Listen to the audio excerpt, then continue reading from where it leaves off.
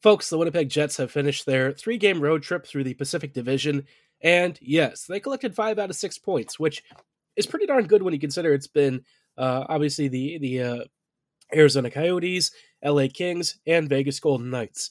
Getting 5 out of 6 points sounds really great, and it is, but there are a few worrying signs with this team that I think are worth taking a look at on tonight's episode of Locked On Winnipeg Jets.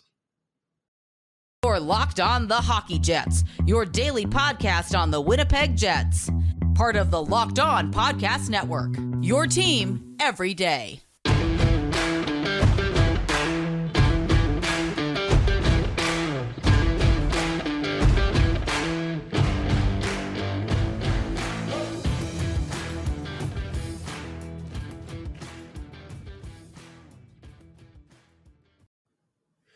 Hello, friends, and welcome to tonight's episode of Locked On Winnipeg Jets, part of the Locked On Podcast Network, your team every day. I'm your host, Harrison Lee, an avid Winnipeg Jets fan and an online blogger. You can follow me on Twitter at HLivingLoco and at LO_Winnipeg Jets. As always, thank you for making Locked On Jets your first listen of the day every day. If you like what you're hearing, be sure to like, follow, and subscribe on your favorite podcasting platform of choice, including Apple, Spotify, Google, Megaphone, Odyssey, and YouTube. Doing so is completely free of charge and ensures you never miss another episode. But most of all, we just really love and appreciate your support. Now, like I said on tonight's episode, obviously the Western Conference trip through the Pacific Division was kind of our point of focus. Now, we've talked about the game against the LA Kings. We haven't talked about what happened against Arizona, and just recently, of course, last night, Vegas.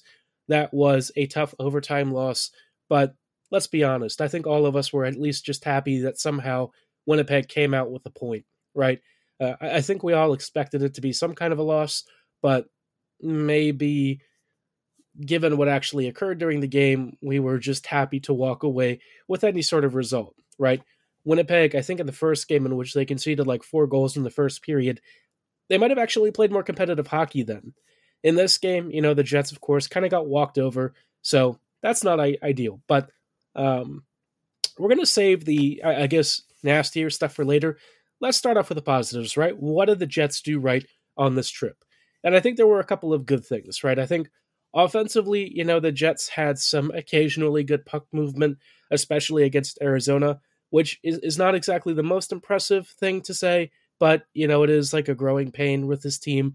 And the Kings and the Knights are definitely fast-paced, which put the Jets under a lot of stress. So, it wasn't really surprising that the Jets struggled against LA and Vegas,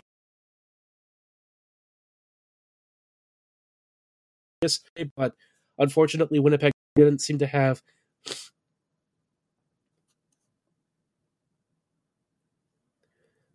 apologies, folks, you might have just cut out there. I was just saying that I think, looking back at this, I think LA, I wasn't really expecting this game to give the Jets as many fits as it did. But the Kings really seemed to have Winnipeg's number early on.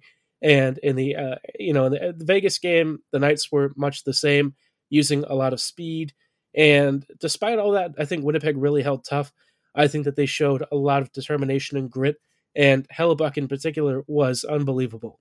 Across all of these games, barring, the Arizona game in which Rittich was the backup, Hellebuyck was just stupendous. I mean, Rittich had a nice game against the Yotes, relatively speaking, but in LA and Vegas, obviously Hellebuyck had the net, and he did a fantastic job. I thought that he had some of his best outings of his career, especially the Vegas game. That one, he was almost unbeatable, and it's just stuff you love to see. On the list of other positives, I would also say the fourth line continues to shine. David Gustafsson, for me, continues to audition for a bigger role with this team, and I don't really understand why he's not getting it. I think Gustafsson has already supplanted a lot of the guys in the bottom 6, and he might even be good enough to play in Winnipeg's top 6. I've been a big proponent of his for a while now. I think that he has a lot of really underappreciated skills. I think he's a very smart player. I think that his positioning is great. He's got very good vision. He understands space at a very intimate level. His passing is great, and he has a really good work ethic. And so, for me, he's just like the ideal two-way center. He does everything really well. I think that offensively, he has some really good tool sets to help him shine alongside skilled finishers. All you have to do is just put good players at his wing, and you'll see him start to really shine. Also of note, Cole Perfetti, speaking of skilled wingers, has been dynamite. He had a fantastic goal against the Arizona Coyotes. He has been slowly racking up points this season. I believe he is, second on the team in scoring, if not third by now, at least somewhere in the top 5, which is really good to see. He was one of our big players slated to get a big promotion this year and really be considered one of our offensive mainstays. Thus far, that continues to be the case. For some reason, he's not really featuring on the first power play, which I don't fully understand. I think, for me, Perfetti needs to be in all situations for the Jets that are like your top skilled players. I don't think that he should be relegated towards second-tier duty, especially with him being not only one of our top scorers, but just one of our top creators. And he also has the defensive work ethic that I think every coach really, loves to see. So for me, Perfetti really should be a more featured part of this team. Same that I say with Gustafsson. He, at least is already getting second line minutes at even strength, but, Perfetti really needs to just be playing more for this team. I think he can offer more. I think that there's a lot in his game that the Jets haven't really tapped into yet. And while I really love and appreciate Blake Wheeler and stuff, I think him on Perfetti's line and maybe in Perfetti's spot on the power play might not be the best option. I might kind of look to rotate him a little bit more because recently, despite getting some points, you can tell that the transition game is a little bit rough for him, and it's just difficult for him to keep up versus, some of these younger players who have a little bit more stamina, who can play that faster pace game. And I think Perfetti, despite maybe not having the swiftest skating, can still do a lot of other stuff that allows him to keep up. So I think for me, Perfetti needs to be emphasized a little more. Same with Gustafsson. I think the Jets are still kind of trying to cling to some of their older ways and some of the veterans, but at some point you kind of have to turn over the score and let some of the youth really take over. But, for all of that, obviously I said that there were some things that weren't so great, and we'll spend some time diving into what the Jets are really struggling with in a little bit and how the Jets kind of might work around, I wouldn't say solving these things, but at least trying to deal with them head on. Before we go any further, though, I do want to shout out our friends and partners at BetOnline.net. BetOnline is your number one source for all of your football betting needs, whether it's college or professional. They've also got you covered for the start of this upcoming basketball season. You can find all of the latest player developments, team matchups, news, podcasts, in-depth analysis, predictions, and everything in between on every game from all of your favorite sports. They remain your continued source for all of these sports updates with live betting, up-to-the-minute scores, and all of the information and analysis you can handle to help you make the most informed bets possible. And if you don't love, basketball or football, they've also got MMA, boxing, golf, motorsports, German football. They've got just about everything you can possibly imagine. If you love the Premier League, they've got you covered there. But if you want a bit of a change of pace away from sports, they've also got Vegas casino games because they really want to appeal to everyone and give you something to have a bit of fun with. So get started today with a free account at betonline.net with your laptop or mobile device because BetOnline is where the game starts.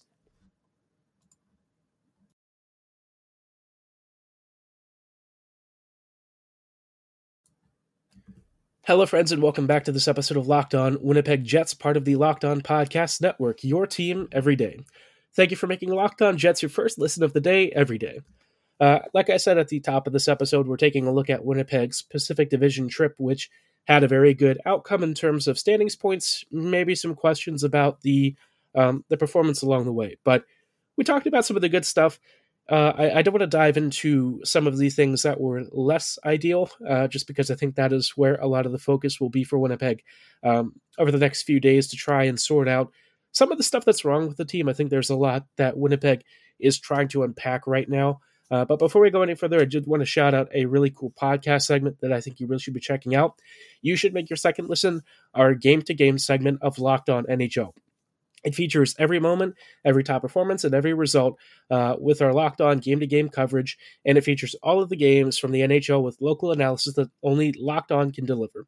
You can follow Game to Game on Locked On NHL, available on the Odyssey app, YouTube, and wherever you get your favorite podcasts, same as where we're found. Of course, it's free to subscribe, so be sure to do that right now because, as always, we really appreciate your support. Now, circling back to the Jets, I mentioned earlier that one of the big things that killed them against LA and Vegas has been speed. And I think the way that Vegas and LA use speed is particularly poignant.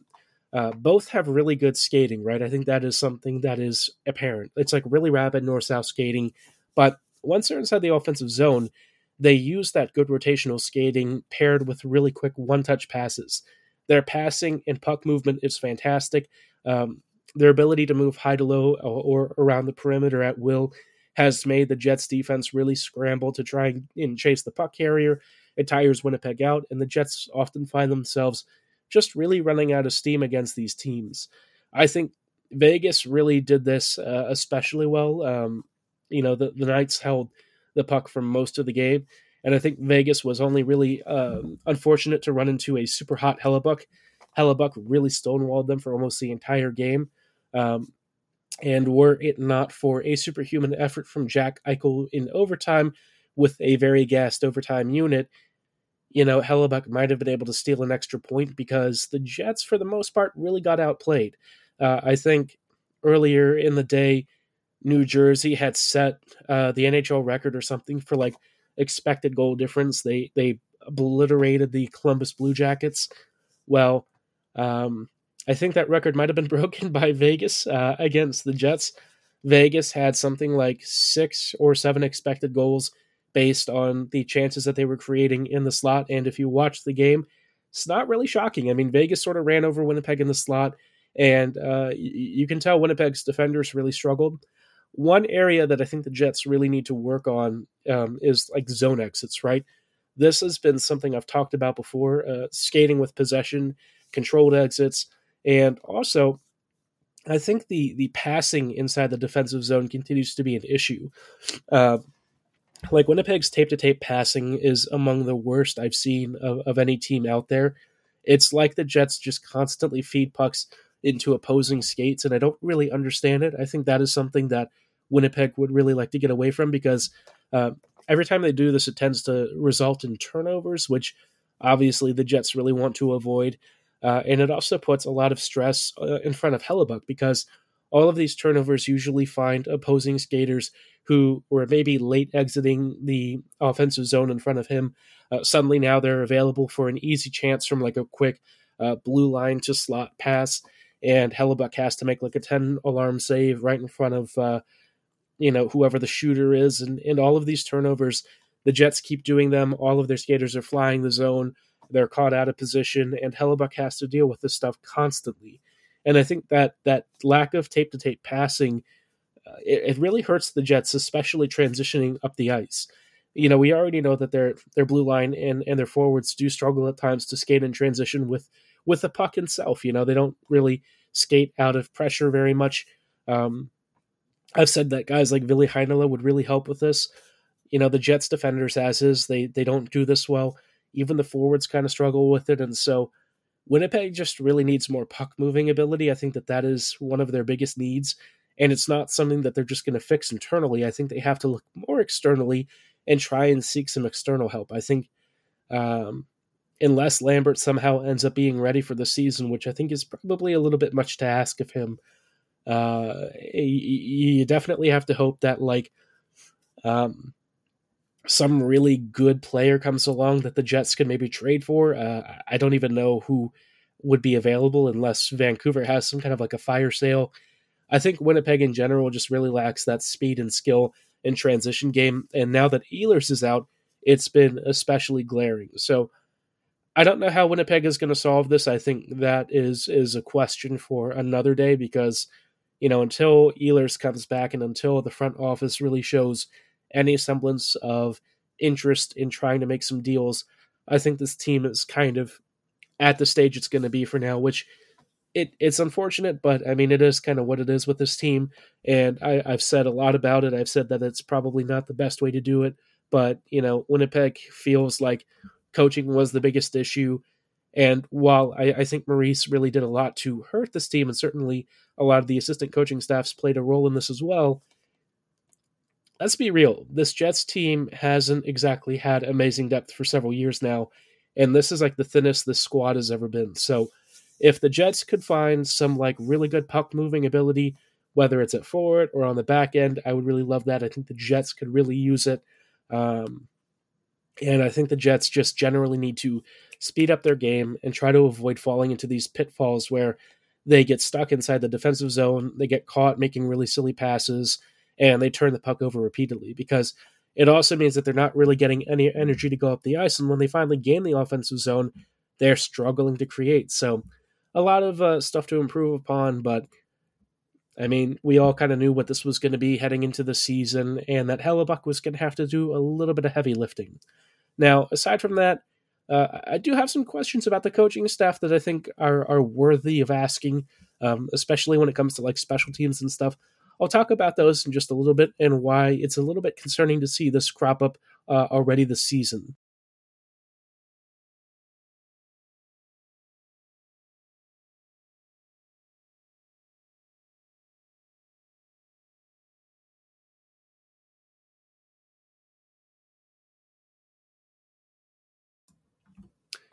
Hello, friends, and welcome back to these closing thoughts on tonight's episode of Locked On Winnipeg Jets. Thank you for making Locked On Jets your first listen of the day, every day. We are closing out tonight with some final thoughts on kind of how the coaching staff has handled the Jets in lieu of Rick Bowness being out because of COVID. Obviously, Scott Arniel and Brad Lauer have been doing a lot of the bench duties, and so far it's been a mixed bag for me. Arniel, I haven't really gotten on with yet. I think there are some things that I think he's been right about. In like the Arizona Coyotes game, I think he made the right choice to flip Scheifele and Dubois because, you know, the first line was really struggling to get anything going. The second line wasn't really doing a lot of damage either. And so you put like Perfetti and Wheeler with Dubois, and you started getting a little bit more traction. Or actually, sorry, Scheifele with Perfetti and Wheeler, and you started getting a little bit more traction. And then you flip Connor and, of course, Appleton with Dubois. It seemingly balanced out the top six a little bit better, but, you know, I still think despite all that, you know, the line combos for the top nine still really aren't where they should be quite yet. And I think in the game against Vegas, those line flips really did nothing at all. You know, Arniel kind of tried to keep with it, and it didn't really seem to bring any sort of results.